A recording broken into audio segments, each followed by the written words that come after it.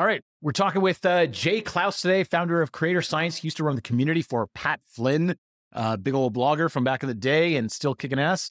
Also an investor in Maven and Gumroad. And I wanted to talk to you today, Jay, about podcasting, communities, memberships, courses. And that sounds about like what you do, right? That's all the things, or at least a lot of the things. Then you throw in affiliates and newsletters, and you got yourself a whole creator business. So yeah, all the things. Are all creators just turning into media companies, like one-man media companies? I think so. I think at like the highest level, yes. And honestly, I think some of the most successful creators, at least in terms of like velocity to finding success, are the ones who have more restraint than I do. And they say, you know what, actually, I'm just going to do Twitter for like 3 years.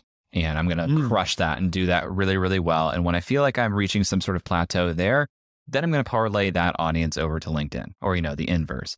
I think a lot of people look at the models that they see of creators they look up to and want that similar business, and they try to replicate the entire model right off the bat and build everything slowly.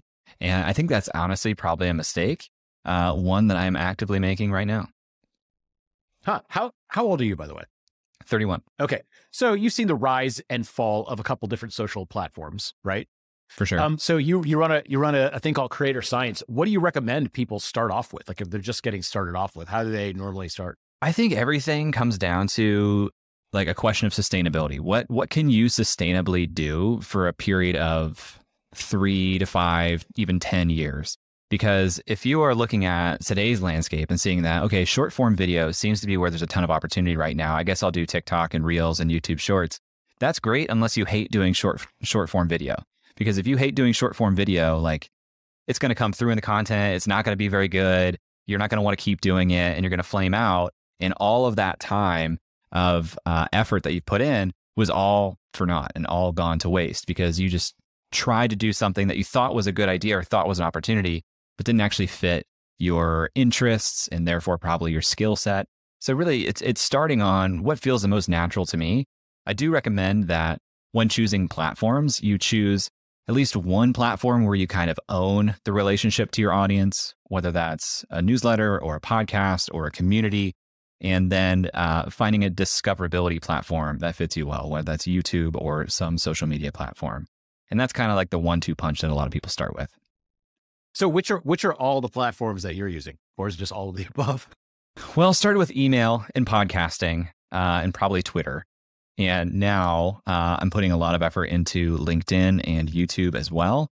And I wish when I started the podcast, I would have started it as a video native, video first show to begin with, because it's a lot easier to go from video first show with an audio only option than an audio first show that has compelling video. Like you have to completely reimagine the dang thing.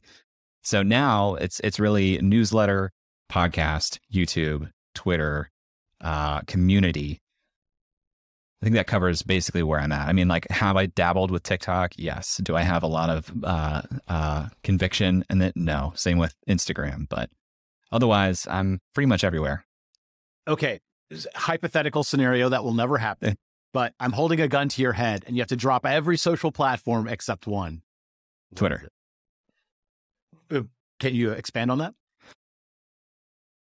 Well, it's a couple of things. One, that is like what has been the most sustainable platform for me. It's what I'm most interested in. It's where I think a lot of the people that I jive really well with hang out and exist. And also, I've had a lot of success selling things through Twitter and not even close on other platforms, other like discoverability platforms.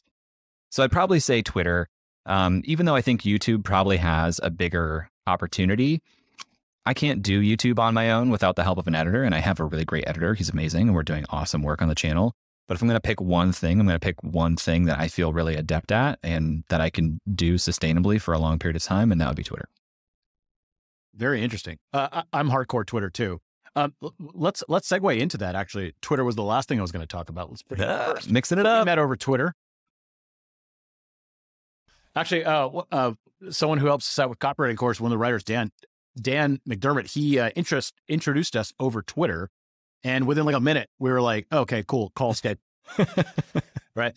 That kind of collision happens all the time on Twitter. Yeah. And so I have a YouTube channel. I think it has, I don't know, 70 to 80,000 subscribers right now. And that's great. And YouTube does send money. It sends constant leads. It's almost like SEO for video. However, I haven't like met a ton of cool people off of YouTube. Now, maybe some people will watch my channel, then a conference we meet. But on Twitter, I actually meet that person right then and there, and some action happens. I've not found that so much with YouTube or any other platforms. Twitter is pretty unique in that sense. And I feel like the reason I got more involved with Twitter was I kind of wanted to have more podcast conversations with people like you and just, kind of selfishly see what you're doing, all that kind of stuff, and vice versa. And Twitter has been the easiest place to reach out and just say, you want to do a pod? They say, yes, Calendly, schedule, done. Have you, is that your experience too? Totally. I've, most of the guests that I booked on the show have been cold emails, but, if I go outside of email, it's definitely Twitter. I don't think I've booked a single guest over LinkedIn, maybe one on Instagram, but it seems like Twitter DMs are more personal to creators than Instagram or TikTok is. Or maybe that's the bias of the people I typically have on the show. But it definitely does seem like if you get into somebody's Twitter DMs, you're so much more likely to actually reach that person as opposed to like their social media manager or something. It seems like people retain control or at least consistent access to their Twitter DMs. I would say also an interesting layer on top of that. So a cold email, let's say I cold email you. One, I have to find your email address. Okay, not a big deal. I send you an email. I have to craft an email. Hopefully you respond. With Twitter, if I just said publicly, hey, I would love to have @JKlaus on my podcast, one, you'll likely see it. Two, other people might actually comment and say, Neville and Jay, that would be awesome. Whatever, y'all could talk about something like that. It adds this whole other social interaction layer. And I've actually found it far easier and just kind of frankly more fun to reach out over Twitter rather than email. And like there's the social layer. There's also like much more social proof in proximity because you send an email and I'm like, who is this? And maybe I click a link. Maybe I'm nervous to click a link. Maybe I look at their email and they have a URL that I can search. On Twitter, someone's in your DMs, you just click their face and you have a pretty good sense quickly, like, is this person legitimate? Are they crazy? Like, should I have caution? In the world of Twitter, if you have like the benefit of having some level of social proof or audience on there, you can very, very quickly connect to people. Totally true. I recently I was like, I wonder if I could meet all these people I'm meeting on Twitter in person. And so I was like, who's in Austin? And so we had about 25 people at my place. I'd say more than half of them I did not know prior to that. At least I didn't know them in person, right? So these are kind of strangers that I'm inviting to my home. To your home. And I felt no problem with it because it seems like I knew those people. I could just see their stuff. So if all of it was like political ranting or something, I'd be like, ooh, okay, maybe maybe I just don't want this person. I'm a little skeptical. But you can see their feed and be like, oh, this is like a real person. It's pretty amazing. It is something I've tried. What is your plan to grow on Twitter? Do you have one, or is it just let's participate in that? Man, the playbook is so clear and obvious. I personally have a hard time following the playbook, but the plan to grow on Twitter it's like a 2, maybe 3-part plan. Top level, if you're creating content on Twitter, which you probably should, threads are going to grow your account more than tweets. But I do think that you want to intersperse some tweets in there because they're going to help you maintain top of mind and tell the algorithm that you're active every day, because who's going to write a really thoughtful thread every day? Tough bar to hit. So if you shoot to have like 1 thread per week and at least 1 published tweet per day, that's going to do pretty well for you. And actually for a while, I thought that Twitter was really favoring volume. And right now, I don't think that's true at all. I think it's actually the opposite in some ways, where like it seems to me, and this is how LinkedIn appears to be working right now as well. It seems to me if you tweet something, it very slowly starts disseminating that to your followers. And as long as it starts getting some engagement, it'll continue to push that out. And if engagement accelerates, it'll push it even faster. But the lifespan of a tweet now is closer to 24 hours than it is like 2 hours, And so what I see happening a lot for me and other accounts and people that I've talked to, if you tweet something great that you think is going to do well, but then you publish something else a couple hours later, Twitter's going to start favoring that most recent thing and stop exposing your original. at least to the same degree. So it seems like you're actually hurting yourself if you tweet for volume these days. And again, same for LinkedIn. Like the lifespan just seems to be longer for a single piece of content. So the first part of the playbook is just being consistent in publishing. Second part is making friends that are also using Twitter and engaging in the conversations they are starting. So actually finding people, kind of how you and I are doing it right now, where it's like, this person jives with me. We seem to be at like the same level of scale on Twitter.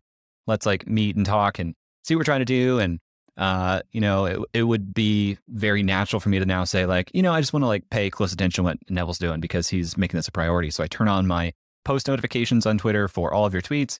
When it's something I can be additive to, I will reply to it. Most of the time, I'll at least like it. Maybe I'll retweet it and just do that with a bunch of people.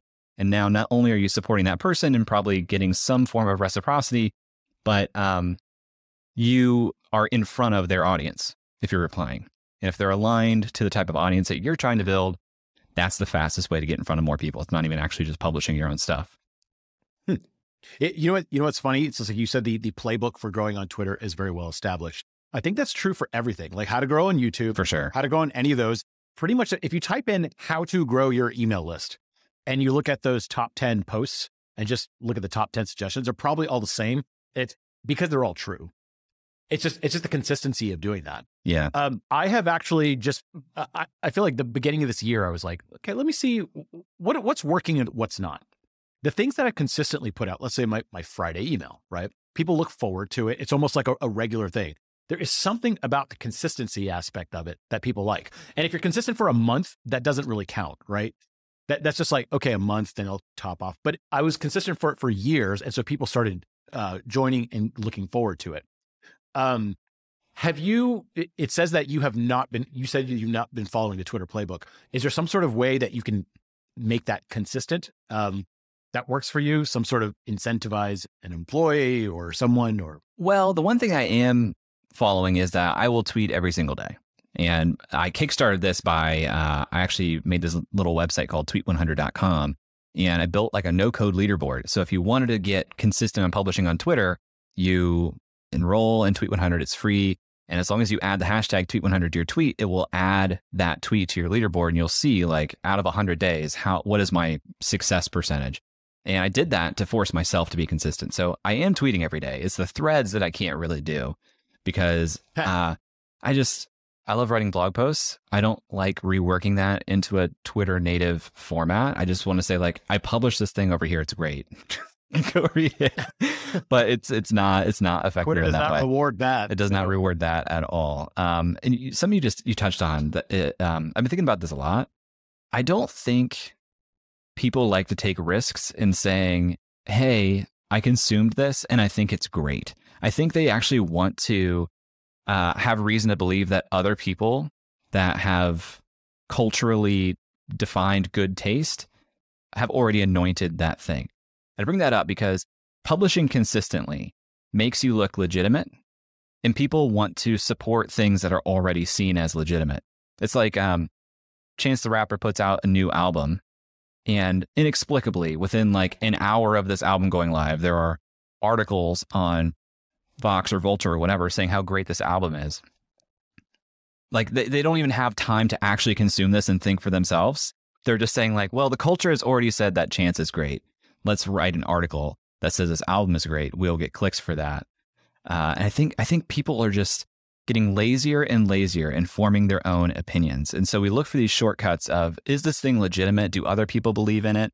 And any sign of legitimacy makes us feel safer in saying, yeah, I do like this. And being consistent signals legitimacy.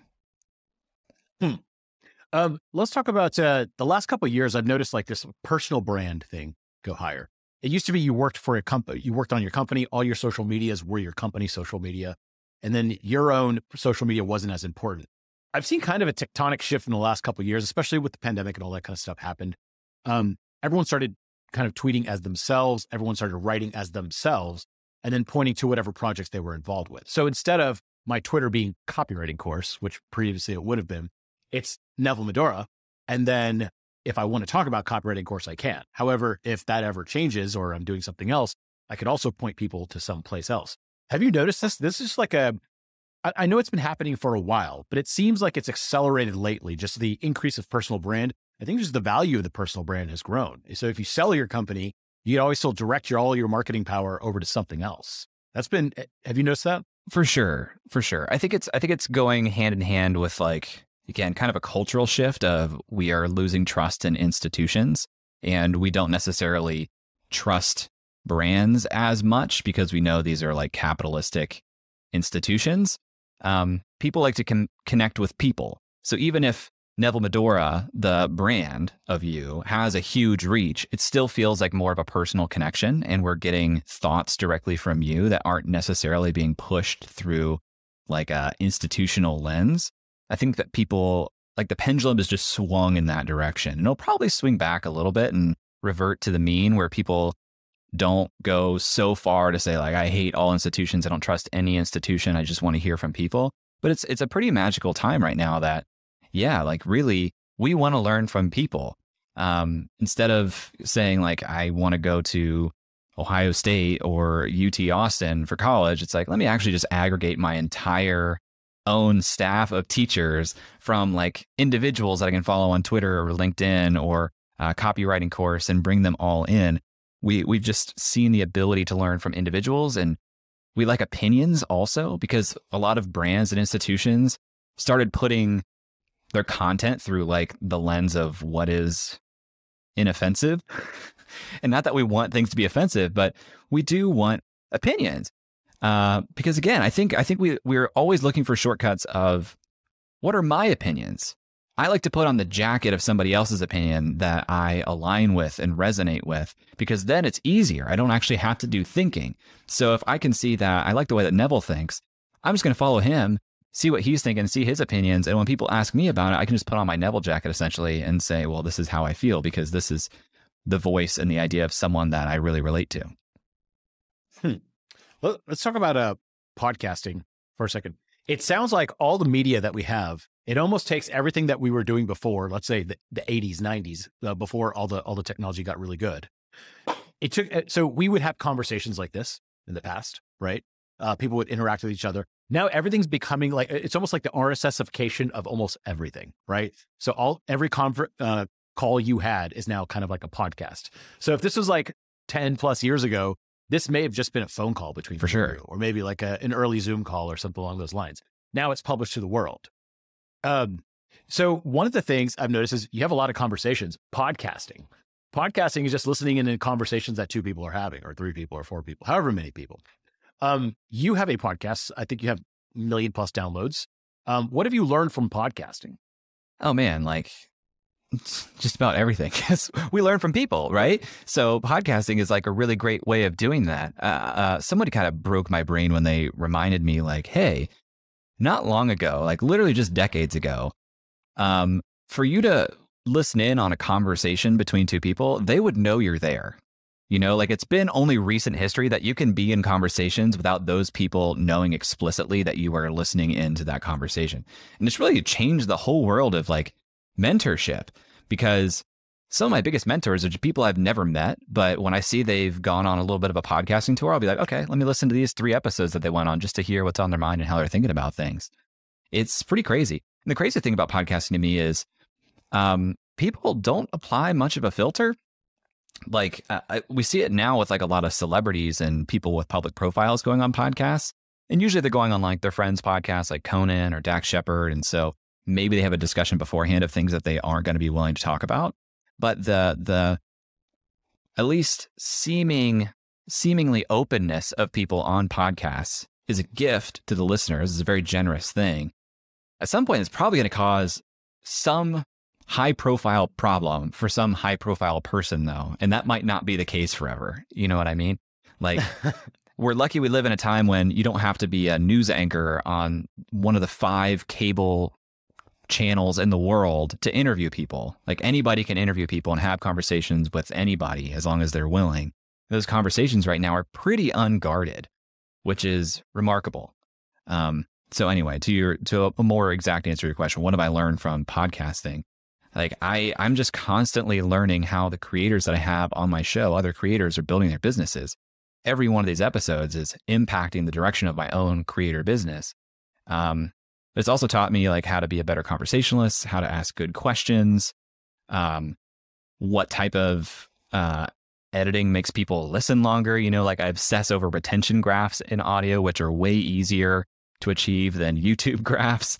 But that's probably the long and short of it. Well, how about this? I have noticed. So if you notice behind me, I made it like a little. Actually, I took the mics and put them over here. But there's a little podcasting studio here. There's a 3-camera setup here. There's a switching board where I can switch the camera. Kind of jazz. I thought, I'm gonna be Indian Joe Rogan over here and start interviewing people about content marketing. So I did, and it was interesting to my own audience, but it never actually grew the pie. So I would post these on YouTube, and they were fun for me because I was literally just asking people, such as yourself, like kind of like what they're doing. It's almost in a selfish way. And so I was posting these, and what I've noticed, and from a lot of other creators, that interviews actually don't do that well for the most part. Sometimes on YouTube or just in general on YouTube specifically. So if you do, if you sit down, I bet you notice this on your own YouTube channel. If you interview me and just post this conversation as it is, it'll do okay, and your hardcore fans will like it. But if you sit down and go, "Hey, it's Jay, and I'm going to teach you about podcasting today," that video will probably do much better in the long run. Have you noticed that on your own channel?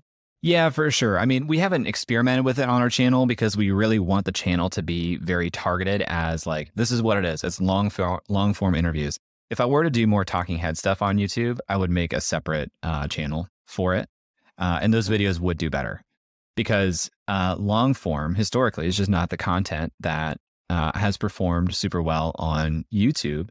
And interviews, if they're not structured really well from a headline format, from a chapter marker standpoint, it's a big leap to get someone to say, I'm about to sign up to watch 60 minutes of something, hoping that what I get out of it is good. But you can combat that a little bit by saying in the title, here are a couple of specific takeaways. In the beginning of the video, here are things that we're learning in this. In the chapter markers saying, aligned with those same points, here are the spots where you can learn about these specific things, and that would help retention quite a bit. We've seen that, but doing long form interviews on YouTube is still playing the YouTube game on hard mode for sure. Yeah. The other thing about podcasting, I think historically podcasts as a technology has not got a lot of love. I believe Apple kind of controls most of the podcasting industry, and they've been slowly adding features here and there. I've also noticed that Google now indexes your podcast and I believe transcribes it in the background. It will send people to specific sections, which I think that's a huge help. That wasn't around just even a year ago. I think podcasting is easier than ever. So most people's conversations can now just be recorded through easy stuff like we're using Riverside.fm. It's super easy. I am almost trying to use it more as a way to meet people. I'm not sure I can grow a huge show about content marketing. It's tough. And I mean, like I don't know. I have ambivalent feelings on having like specific niches because I think in the beginning, if you have a defined niche like content marketing, it's going to be easier for you to get an initial foothold and get people listening in. But I also think you're going to have more churn over time because people will feel like they graduate from that content. It's harder to grow something that's a little bit more ambiguous because it's more difficult to say like, hey, this thing is for you to any given person. The key to growth in podcasting comes down to a few things. If you're doing an audio show, audio listeners convert to audio listeners, and that's pretty much the only thing that reliably converts to audio listeners. So being a guest on other shows, getting your feed or like an episode of your show in someone else's feed, doing cross promos, getting featured in the Discover section of listening apps. But for a niche show, it's harder to get your show featured in those Discover sections because these apps are going to be like, well, only a small fraction of our overall listeners are going to care about content marketing. So why would we expose your show to all of our potential listeners when we don't think it's going to be a huge like click-through rate? So that's why I went to YouTube. And honestly, the show has, this is a small amount of data, hard to say statistically, but in the 2 months that it's been on YouTube, audio downloads have gone up on Apple Podcasts and Spotify. Could that be correlation more than causation? Maybe. but it hasn't cannibalized listeners. And the entire YouTube audience, in my opinion, is new listeners. So I can't measure YouTube downloads in my podcast host, but when I think about these two things, just mentally, qualitatively, I know I'm reaching more people than ever before by being on YouTube. Well, if this goes back to our email versus Twitter introduction type of thing, Twitter has built-in social proof. Podcast doesn't really. Okay, there are the reviews. That is one thing, but that's the one social proof element. However, with YouTube, you can be like, this guy got 50,000 views on this video that came out yesterday. That's a social cue of if this person has views or not. Totally. Right? So I think YouTube has some sort of built-in virality, whereas there's no such thing as virality for podcasts. Not yet, not much. Some of the Chinese podcasting apps I think are like light years ahead of what we have over here for some reason. And they've got it's got the text thing. You can follow along by text, and take notes in text. You got all sorts of different things. And so I'm hopeful for the future that essentially we'll copy those and have that kind of podcasting network. But for right now, it just seems like hard to grow a podcast naturally versus like if you have a YouTube channel, the virality is built in. If you have a Twitter channel, the virality is built in. Super hard. I mean, podcasting as a medium, whether it's audio only, definitely audio only, but I think even doing long form interviews on YouTube, like it is a relationship deepener. It's not the best top of funnel acquisition. Like audio podcasts, especially, it's relationship deepening. Because if I look at the retention graphs for the same episode in audio versus video, retention graphs on audio are like consistently above 70% all the way through. And YouTube, like there's just a huge drop after the first 10 minutes on all those videos where like you do get people finishing every single one of those. And those are the people that are likely subscribed and watching every single week. But real growth on YouTube comes from the discover features within YouTube. And they're constantly just saying like, let's see if this video fits at the end card of this video and this, and let me put it on the home feed for this subset of users. And there's no proof that person is actually the right target. YouTube's just trying to figure it out using some sort of internal tracking. And it's not great top of funnel acquisition unless, some percentage of those people that it gets exposed to organically are going to say, oh, I do like this and I do like this guy and now I'll subscribe. But on the whole, most of your video views are going to be discover features from YouTube. And most of those people are not your target. They're not going to watch all the way through. Which isn't going to do a whole heck of a lot for you. This reminds me of a funny story. You know who Lex Fridman is? Yeah. Probably. He's a famous podcaster now. And he was on Joe Rogan. He was just a guy who taught artificial intelligence classes at MIT. He was a pretty young guy. And he came on Joe Rogan a couple of times. And Joe Rogan was like, you got to start a podcast. And he called it the AI podcast, the artificial intelligence podcast, because that was his field. And I think he recorded something, and like within the first 30 episodes, he had people like Elon Musk on. I mean, it was a very popular podcast. The problem was it was all centered around AI. And as a person, we're not interested in generally just one thing. I'm not only interested in content marketing. And so he did an interesting thing where he had this popular podcast and he's like, I don't think it should be called the AI podcast because I want to ask about a lot of other stuff. So he called it the Lex Fridman podcast. And I remember thinking, that's interesting. He has this really popular podcast, but he still made that jump to Lex Fridman, much like Joe Rogan experience. It's not just, a specific thing. And I thought, and that ended up being a very smart move.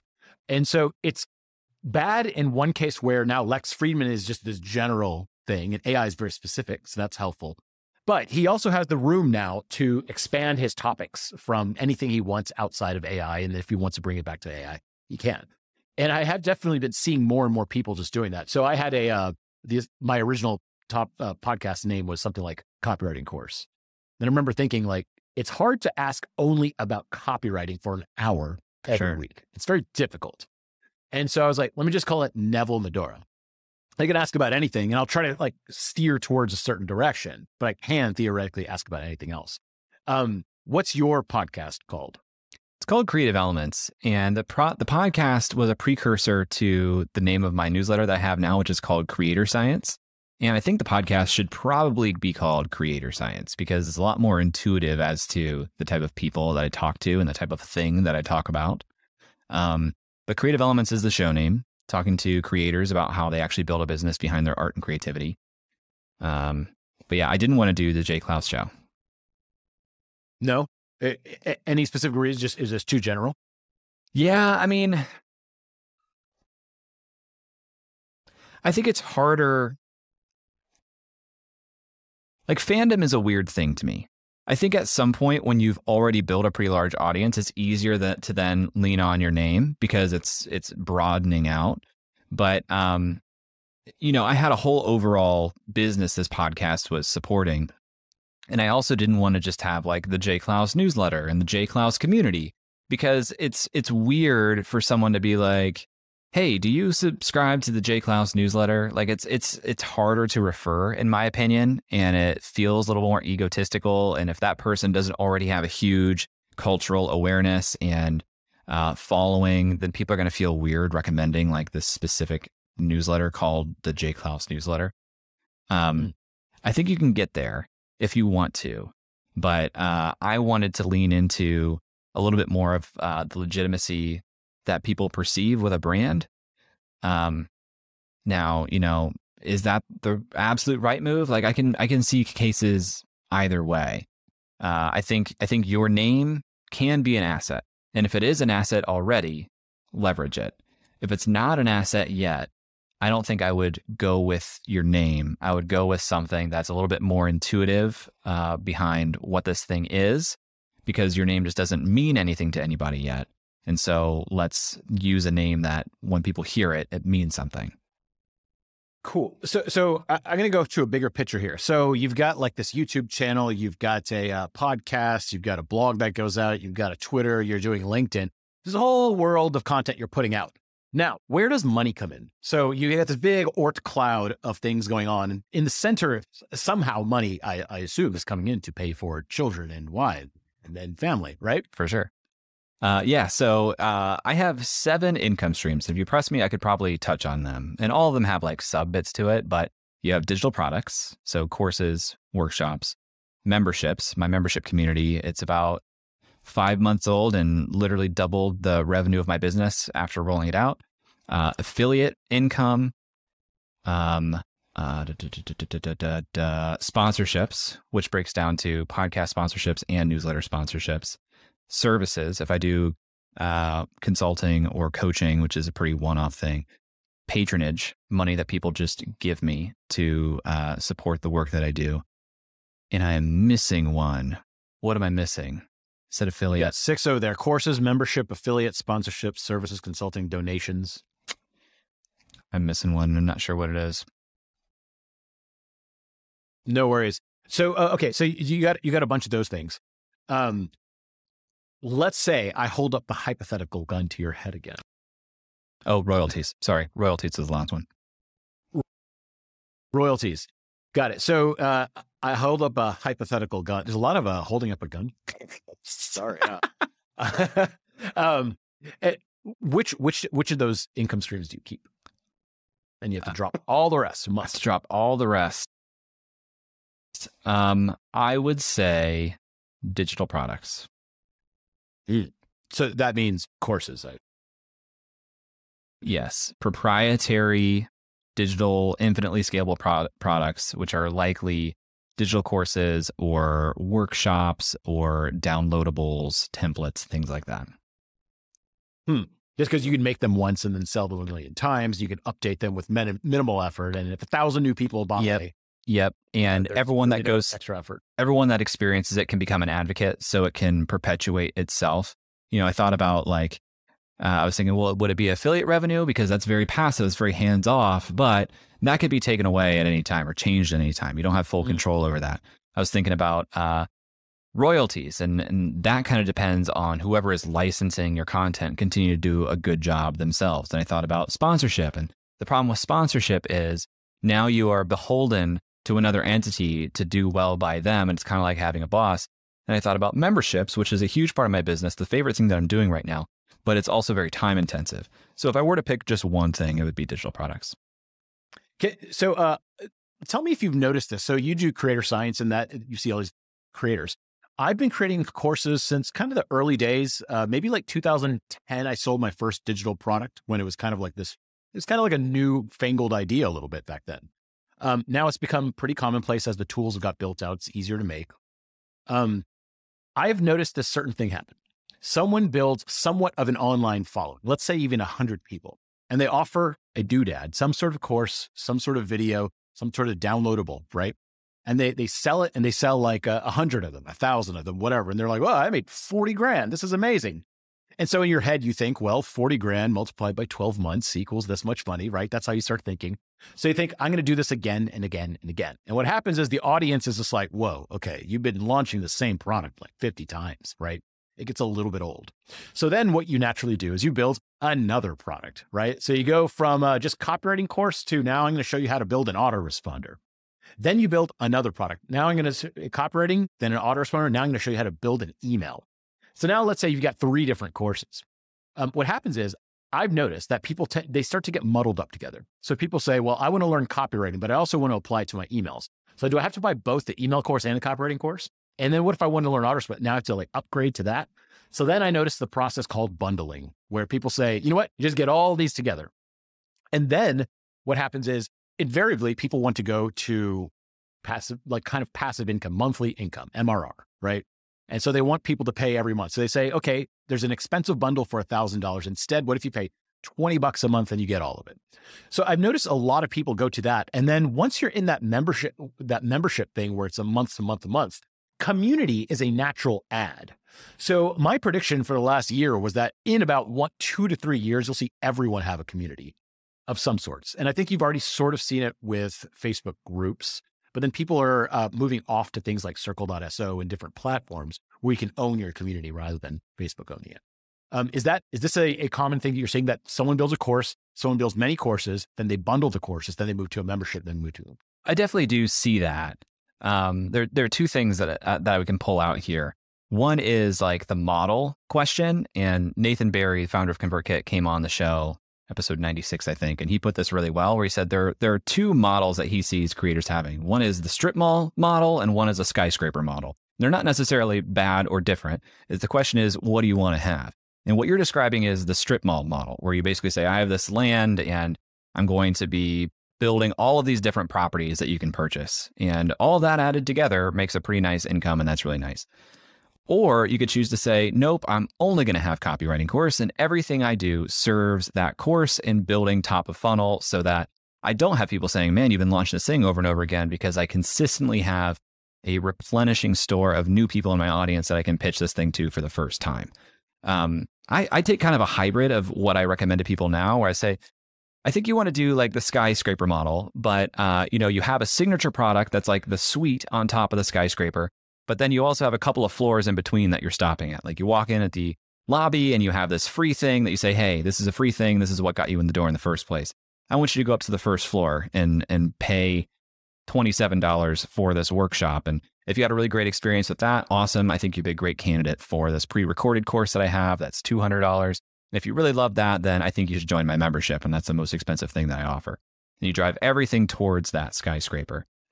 I think actually we're in a point in the cycle where we've already seen a lot of people launch these communities. And I think we're already seeing the pendulum swing back in the other direction.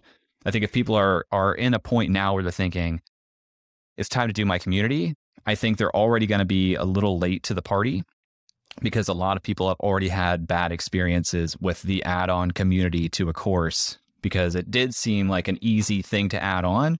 And then the experience was very bad most of the time, because it was added on as an afterthought. The experience itself was an afterthought. And so it's going to be harder and harder to compete on community as a product or an add-on. You have to have like a really remarkable community experience to do it.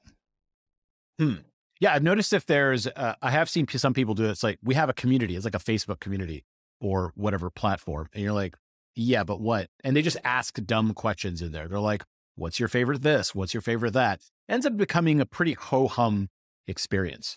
One of the things we did with our own community, we're like, we're not making a community for community's sake.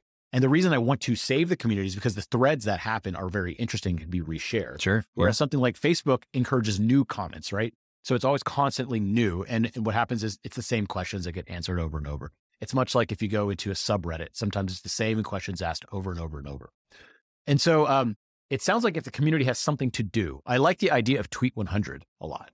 So if you start a cohort of Tweet 100 saying, hey, everyone tweet for 100 days in a row, everyone's on the same page and everyone supposedly will end in the same place. They have the same goal. That is pretty cool. Yeah, I think you have to be like really clear on what the purpose of your community is, why people are there, and why community is the right delivery mechanism for whatever transformation you're promising for people.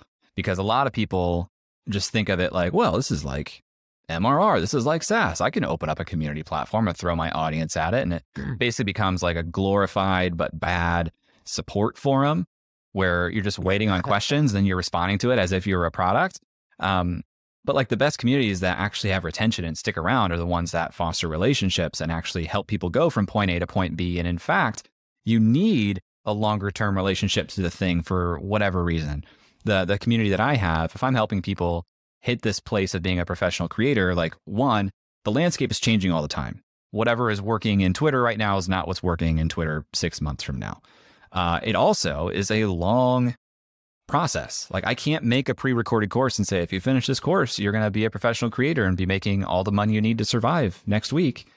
It takes a long time and a lot of small improvements that you have to do along the way. So community made the most sense as a mechanism for working with people at a level of scale. Like, of course, I could just be a one-on-one coach or consultant or advisor or whatever, but that's not very financially viable for me or the individual. I figured I could make that work with a community model. Most people basically just say like, and you get access to this community forum as part of buying the course. And they don't put any more thought into how do I engage with that? What is the way that I actually get value out of engaging with that? And it's like, well, you just got to post questions. Okay, but that's putting a lot of impetus on me. Most people are lazy. They're not going to be willing to do that. They're not going to have a good experience with the thing. They're going to opt out pretty quickly. That's a major downside of community, I think, if you don't do it right. Here's a quick story. I had a friend who started one of the first iPhone app companies back in 2010-ish or so. And what they noticed, what a lot of people, there's this big gold rush to move to apps because there's all these stories about apps are making $1 bazillion a day, right? So everyone says, well, I have a website and I want to make it into an app. And he would always say, okay, think about it. You're going from a web browser. You could already access from your phone your website. What benefit would making it an app do, right? Because you could already access it. And so the thing that he said was, think about it. Your phone is always with you. It's portable. It knows your location. It has a camera. It can record audio. It knows what orientation you're holding it in. Can you use any of those things in your app to make it better? Correct. So something like Yelp, at the time, yes, that was very helpful to be able to open up an app and it shows all the restaurants around you. That makes sense to make it an app. Just copywritingcourse.com and you get the same information on the app that you would get on the website. It makes zero sense to do it. So similar, I think a lot of people are making communities thinking, community is the next big thing. You could do recurring income, but there's a real reason for them to have a community. One interesting way that we saw our community being used is I originally put up on our course like a WordPress community a long time ago. And it was the same thing. It was just kind of like almost like a support forum. There's no real reason to it. And then what we noticed was I moved to a different forum where it was easier to actually put proper formatting and everything in. And people would post their actual copy. And instead of saying, this is wrong with it, this is wrong with it, what I would do is be like, I could just rewrite this really quick. I just redo it for someone. And that ended up becoming one of the main draws, that and office hours where we actually just redo people's copy in the community. And so that ended up being a good use of community software rather than just like, hey, here's a community, y'all take over. Y'all just go interact. Totally. And that's a very easy to message benefit too, that you can put on a sales page and people can understand, oh, this is how I engage with it. This is what the relationship to this community space will be. A lot of people don't put enough thought into it and they're just banking on the strength of their audience and their personality and their relationships.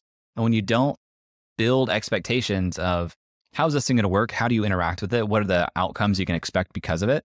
Everyone's going to close that loop in their own mind with some assumption. And so you have all these people coming into your community. They've all made their own assumptions as to what they're going to get out of it. And you have no idea what any of them think those assumptions are. And so it's like impossible to win because you don't know what winning looks like for the individual, for the group as a whole. And so churn just goes crazy. And the thing that's different about community versus really any other product, there is negative network effects. Like network effects are usually a good thing because it means if you get people in here, it makes the space more valuable and makes it more likely that other people will join. In communities, the opposite is true. If people begin leaving, and those are people who have relationships to other people who are still in the community, at best, it makes people sad that one of their friends is now gone. They can't interact with them here. At worst, they're thinking, am I the idiot? Like, why am I still sticking around if these people are leaving? Like, do they know something I don't? Should I also leave? It creates all these, like, there's constantly prompting in people's minds of, okay, these people left. Why did they leave? Why am I staying? Should I leave? Is now the time? And it's really tough to do it well. Network effects is one of the things I was most disappointed about WordPress. I've been a big WordPress fan for years. WordPress is a blogging platform for those who don't know. And it kind of sucks because I always thought WordPress would become this, it would envelop social media. So right now, if you post on Facebook, you post it shows to other people's feeds and they can comment natively in there. That's the whole point, the interaction. With WordPress, it's like you take all this time, you put something out and it just goes to the void. Yeah. You have to sign up like your name and your email to comment. There were some plugins like Disqus, which I thought had the opportunity to unify all the WordPress blogs. But now I see Twitter as a better blog. I can just post something. I don't have to write a title on it. I just post it and it posts. It shows people within seconds. I'm getting feedback, comments, all that kind of stuff. I can tag other people on the network. The network is what I'm coming for. As a blogging platform, Twitter is bad. You can't even do inline graphics. You can't bold things. It's not good. However, the network effects is what you stay for. Yeah. And so I have learned that is very powerful. There's a Metcalfe's rule, which the value of any network is n squared. I think he, in an interview with Tim Ferriss, he said he just made that up. But it is kind of valuable to know. So a network with 1,000 people is valuable, but a network with 1.8 billion people, such as Facebook, is so inherently invaluable to a species that it's hard to get off of. Yeah, totally. So, this is the tension that I have with Twitter, though, because like on one hand, I have this back and forth all the time where it's like, just write threads. Whatever you're writing, just write threads. It's going to spread farther. People are going to engage with it. You're going to get in front of new people. But, 6 months go by, you have this banger of a thread. It's really hard to reference that. Like you got to find it, you got to search for it, you got to share that. And it doesn't seem to carry as much weight. Whereas I'm sure there are blog posts in your life that you've referred to people like 100 times, where it's like, have you read this? It's this great piece by Paul Graham, or, hey, have you read this spiky point of view post by Wes Cow? I think about that one all the time. I'm constantly searching for that. Google finds it really quickly. I take that URL, I share it with somebody. And that's the benefit of blogs and the type of writing that I really am leaning into is like, what is the idea that's pretty timeless and can articulate something that people are feeling and thinking better than anything that's out there right now. So that becomes like a referenceable, evergreen thing that people can just share over time, and it's easy to find. But again, it's hard to get that thing spreading through social media without adopting that to some platform native piece of writing that then tries to push them towards the full piece. Totally. I know I have to respect your time over here. It's about time, but thank you so much for talking about us. We talked about Twitter, podcasting, community memberships. This is fun. I'm curious to see where it goes, and I've been following your journey, and thanks to Dan for introducing us. And thanks for having us, Jay Clouse. How can people find you? Yeah, man. Thanks for having me on. I'm Jay Clouse on Twitter. I have a podcast episode with you coming out on Creative Elements. So search Creative Elements in your feed and find that. You can get round 2 of this interview, even though this depends on what order these things air as to whether it's a round 2 or if this is the round 2, we'll find out. But yeah, Jay Clouse on Twitter is great. Nice. That's awesome. Thank you so much. Appreciate it. Talk to you later. Hey, it's Neville. And if you really like that, I would suggest you do a couple of different things. Sign up for our email newsletter, first of all, copywritingcourse.com/newsletter. You're going to get our Friday newsletter that's super popular. In addition, you get basically a masterclass on copy. All the psychology hacks and tactics and examples that you could want. It has a super, super crazy high open rate, and you're going to like it too. The other thing you could do is follow me on social media. I'm most active on Twitter, @NevMed. So go follow me there and say hi. Then the number one best thing you can do is join our copywriting course. So I have a company called copywritingcourse.com. And as you can imagine, it's a course on writing copy, but it's so much more than that. Inside, we have this giant members area, and there's tons of people learning to write copy and getting better, doing assignments and practicing and growing their businesses together. A lot of people in there are trying to grow their audiences. So they're taking their social medias, LinkedIn profiles, tweets, all that kind of stuff, and learning how to make them better so they get more reach, more amplitude, and ultimately more sales for their business and their offering. Inside the course, if you literally want us to look at a blog post and say, hey, how can I make this better? post it in there, and guess what? Myself and other writers go in and punch up your writing. Oftentimes we just rewrite the thing to make it better because it's easier than just explaining step by step. And you can see what we did to improve your writing. Take that lesson, and then on your next blog post, make it even better. You could apply this to homepages, sales pages, cold emails, tweets, social media, anything you use to market and amplify your voice. Go to copywritingcourse.com/join. I think it's one of the best values on the internet for community and help and advice and learning, and you're going to love it. My name is Neville Medhora. I'll talk to you later.